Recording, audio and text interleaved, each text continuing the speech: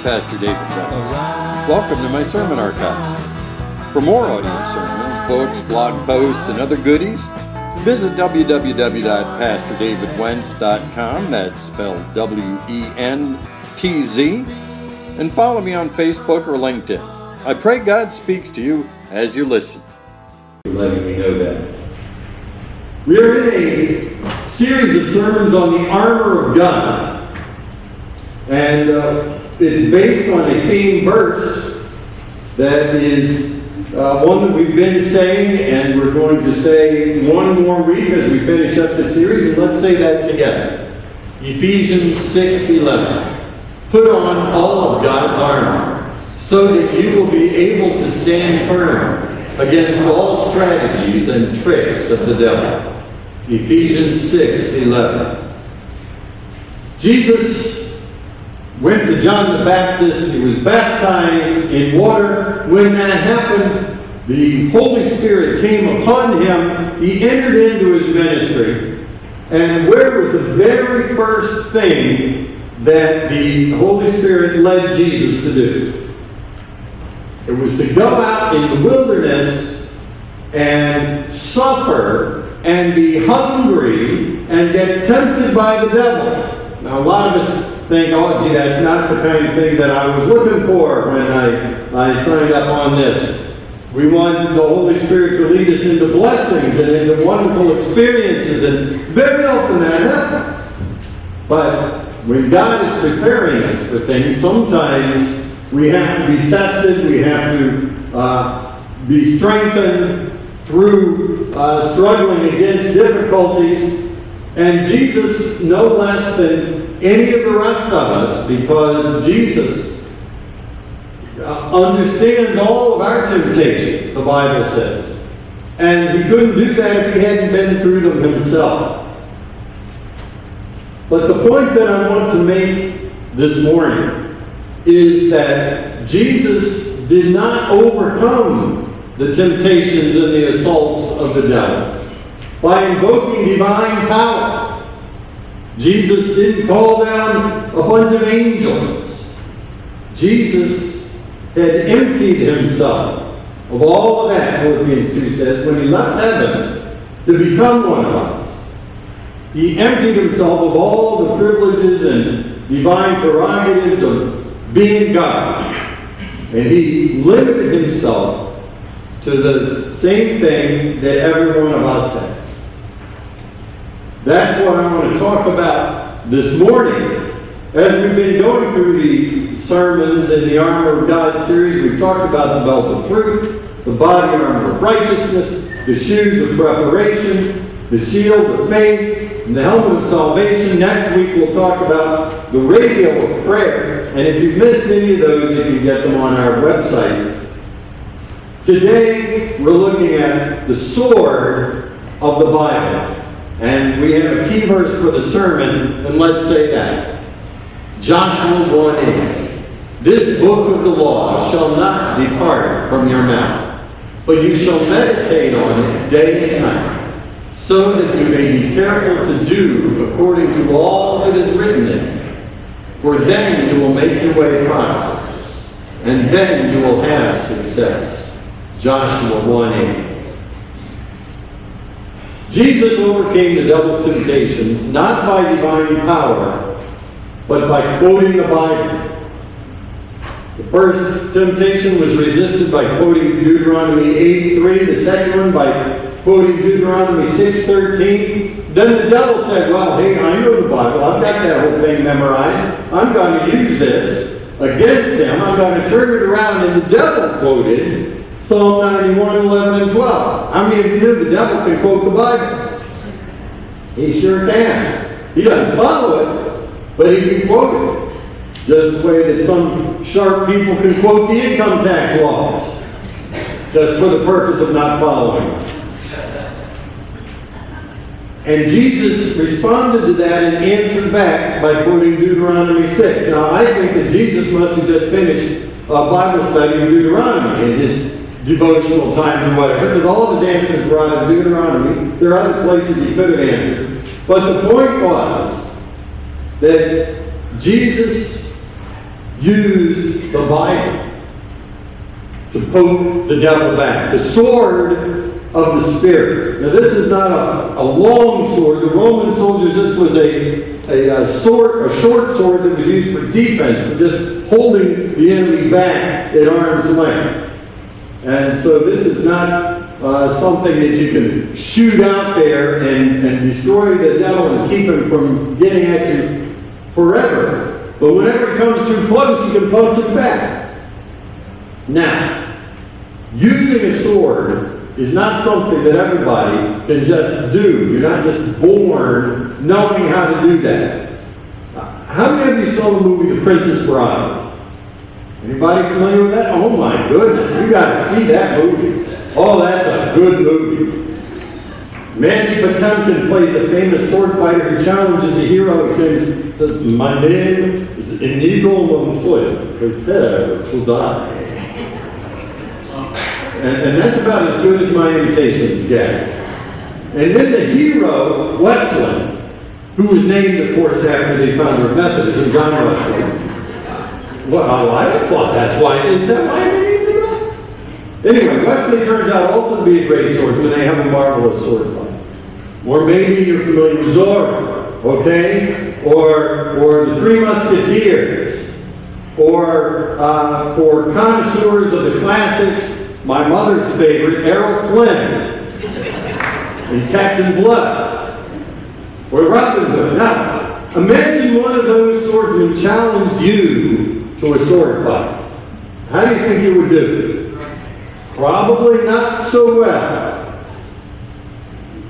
And so let's imagine that he recognized that you needed a little help, not being an expert. And so he gave you the greatest sword ever crafted.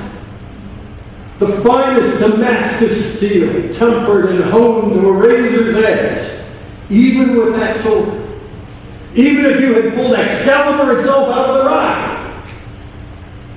Do you think you would be able to defeat Inigo Montoya or Cardinal Richelieu's henchman?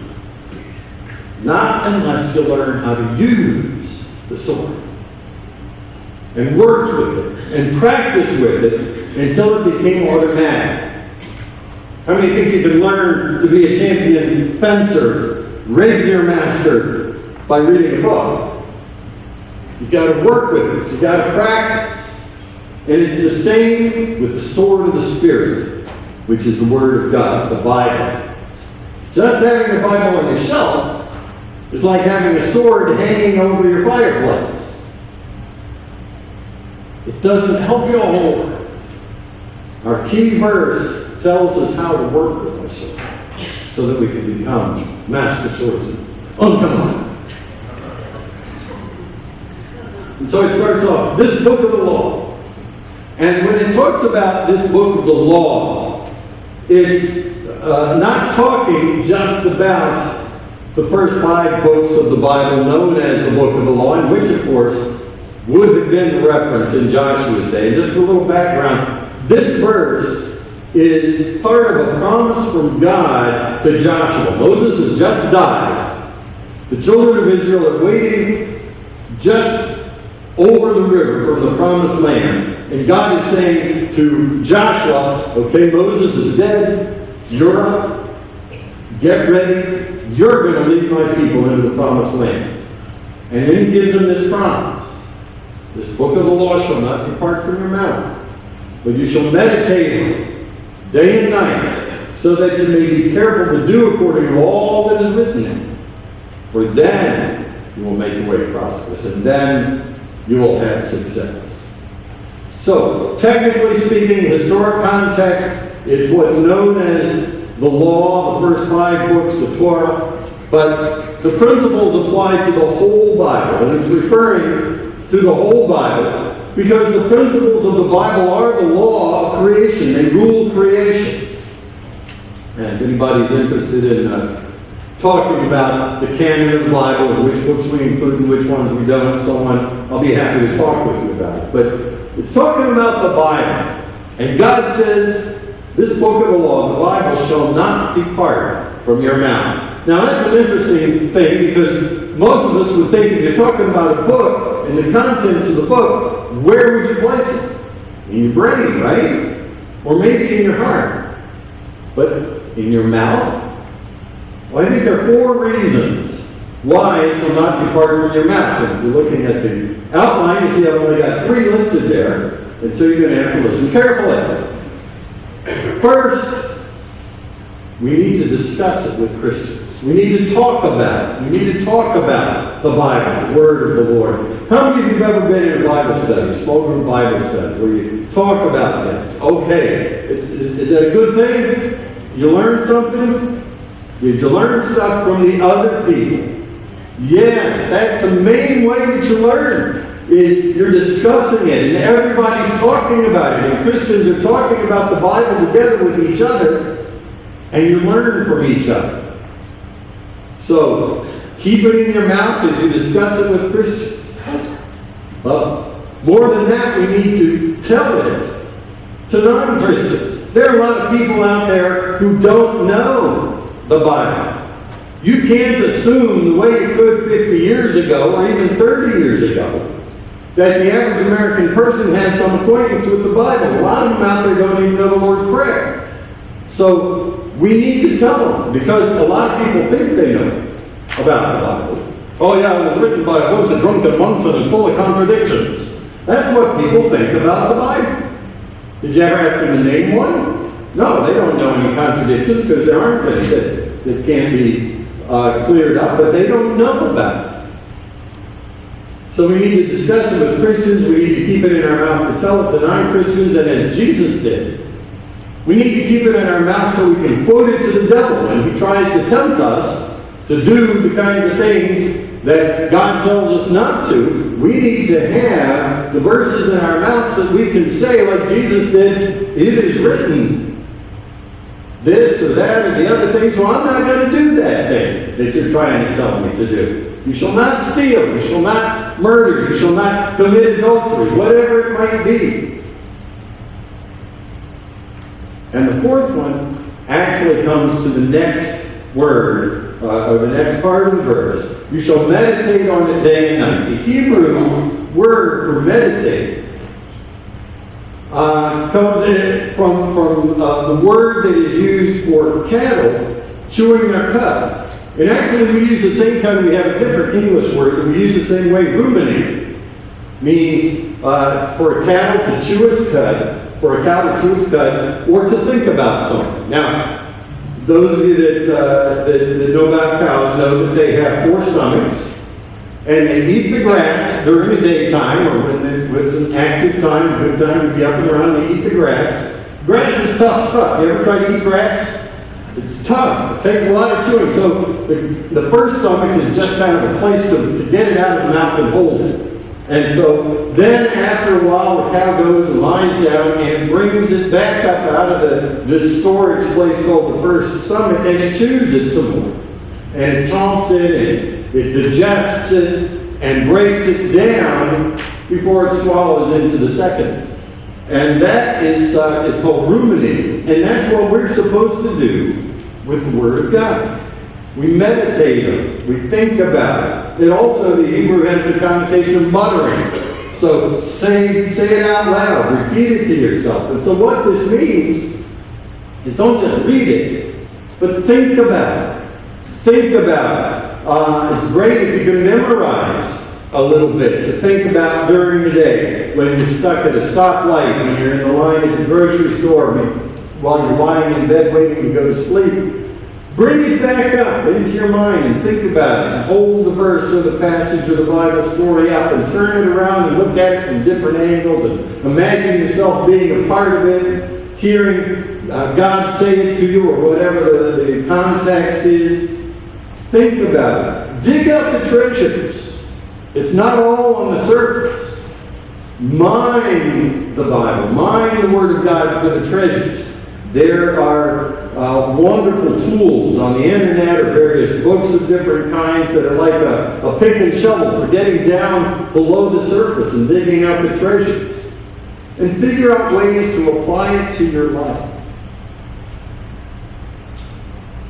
Because the Bible is for doing. That's the next part of the verse. You shall meditate on it day and night so that you may be careful to do. The Bible is not something that you need to cram so that you can pass a pop quiz so God will let you into heaven. That's not what it's about. It's a handbook. It's a manual. It's the operator's manual for life on earth. It's for doing. If you don't do what it says, it won't do you any good. So that you may be careful to do according to all that is written. According to all that is written in. Not just your favorite parts. Not just the parts that you like or that you agree with or that make sense to you. Or that you understand. Start with the parts you understand. And don't worry about the parts you don't understand. Famous theologian Mark Twain said, it's not the parts of the Bible I don't understand that get me in trouble, it's the parts I do understand. Having enough trouble following those, but do according to all that is written. You probably heard the story about the guy that his practice every morning was he would wake up and he would say, okay, God, I'm going to open the Bible and I'm going to open it at random and close my eyes and plop my finger down and I'm going to trust you to give me my verse for the day. And that worked for a while when he was a brand new Christian. Because God gives baby Christians a lot of slack, just like we give baby people a lot of slack. But God expects us to grow up. And so one day the guy woke up and he says, okay, God, here I go. I'm going to open it at random, give me my verse for the day. And he plops his finger down, and it's Matthew 27:5. Judas went out and hanged himself. He says, whoa, God, I think my finger slipped. My finger slipped, God. I didn't really need to get that one. I'm going to try it again. Here we go. Lord, this is my verse for the day. This is what I'm going to do today. And he plops his finger down on Luke 10:37. Go and do likewise. And he said, it slipped again. It fell. That wasn't really it. I was just kidding. Lord, this is the one. This is the one. Lord, this is what I'm going to do today. He plops his finger down at random and lands on John 13:27, which says, what you are about to do quickly.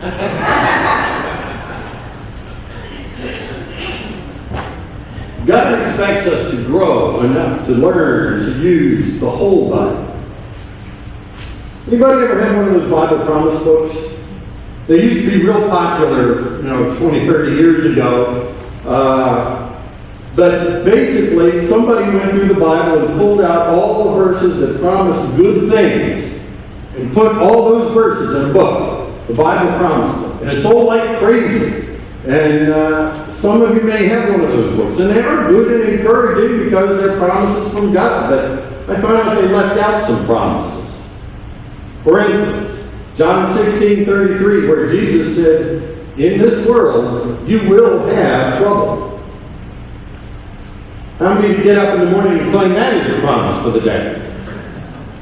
Well, I'm standing on that one, Lord. I'm standing on that promise. In this world, I'm going to have trouble. Not many of us. But you have to take the whole counsel of God together. You can't just pick out the verses you like. For instance, just as one quick example, people that claim women shouldn't preach. If I believed the Bible really said that, I couldn't be a United Methodist. There's one verse that seems to say women shouldn't speak in church, one that seems to say women shouldn't teach, but throughout the Bible, there are numerous examples of leaders and teachers and prophets who are women. And even in the one where it seems to say women should be silent in church, 3 chapters earlier in the same letter, it tells what women should wear when they speak in church. The third temptation was to take the Bible out of context. To pick and choose. The devil tried to pick and choose verses, so you need to know the whole thing so you can tell when that's happened. For then you will make the way prosperous. Now, to prosper doesn't mean to be rich in earthly things, money and houses and cars and so on. Those things might be included, but they might not. God doesn't promise that you'll have all the money you need. In fact, 1 Timothy 6:10 says the love of money is the root of all kinds of evil. It doesn't say money, it says the love of money. So if your motivation for following the Bible is that you think you can find some magic formula for getting rich, then you're actually setting yourself up for all kinds of evil. To prosper means to have all that you need to do what God has told you to do. Now, you can't focus on what God's told you to do if you're living hand in mouth and scratching to put food on the table 18 hours a day. So God does want you to have enough to be able to live a comfortable life and take care of your basic needs, because then you'll be able to focus your time and energy on doing whatever it is that God has called you to do. There's a principle here that was put forth some time ago by a famous theologian. Well, he's not famous for being a theologian. A guy named Mick Jagger said, "You can't always get what you want. You can't always get what you want. You can't always get what you want." I thought you were going to start singing with me by this time. But if you try sometime, you might find you get what you need. You have heard that, right? Maybe I should sing it again so you can do it. No, I won't do that to you. Okay. See, the devil doesn't want you to do what God has told you to do. One way he tries to stop is by attacking your job and your income and your finances. But if you keep reminding yourself of the principles of the Bible, and keep quoting them to the devil whenever he tempts you to go the way of the world, then you'll drive off the devil, and his verse promises that you will make your way prosperous. So God has given you the means to make your way prosperous if you will use it. And verse ends with, and then you will have success. And success means accomplishing your purpose in life. So if I was to ask you, what is your purpose in life? How many of you would be able to state clearly and concisely what is your purpose in life? It's amazing how many of us have never thought about it. If you can't state your purpose in life, how are you going to know if you're being successful? But again, the last thing the devil wants is for you to be successful in fulfilling God's call on your life. So he'll attack you every way he can to mess you up. In your job, in your marriage, in your family, in your relationships, in your health, in your church work, any way that he can. But God has given you the means to be successful if you will use it. When the devil attacked Jesus in the wilderness, Jesus could have called down a legion of angels, but he didn't. Jesus could have just used his divine power to zap the devil, but he didn't. Instead, Jesus used the sword of the Spirit, which is the Word of God, the Bible. You're not God, and you can't command angels, but you have that same sword that Jesus used. Don't let it get rusty. Let's say again our key verse. Joshua 1:8. This book of the law shall not depart from your mouth, but you shall meditate on it day and night, so that you may be careful to do according to all that is written. For then you will make your way prosperous, and then you will have success.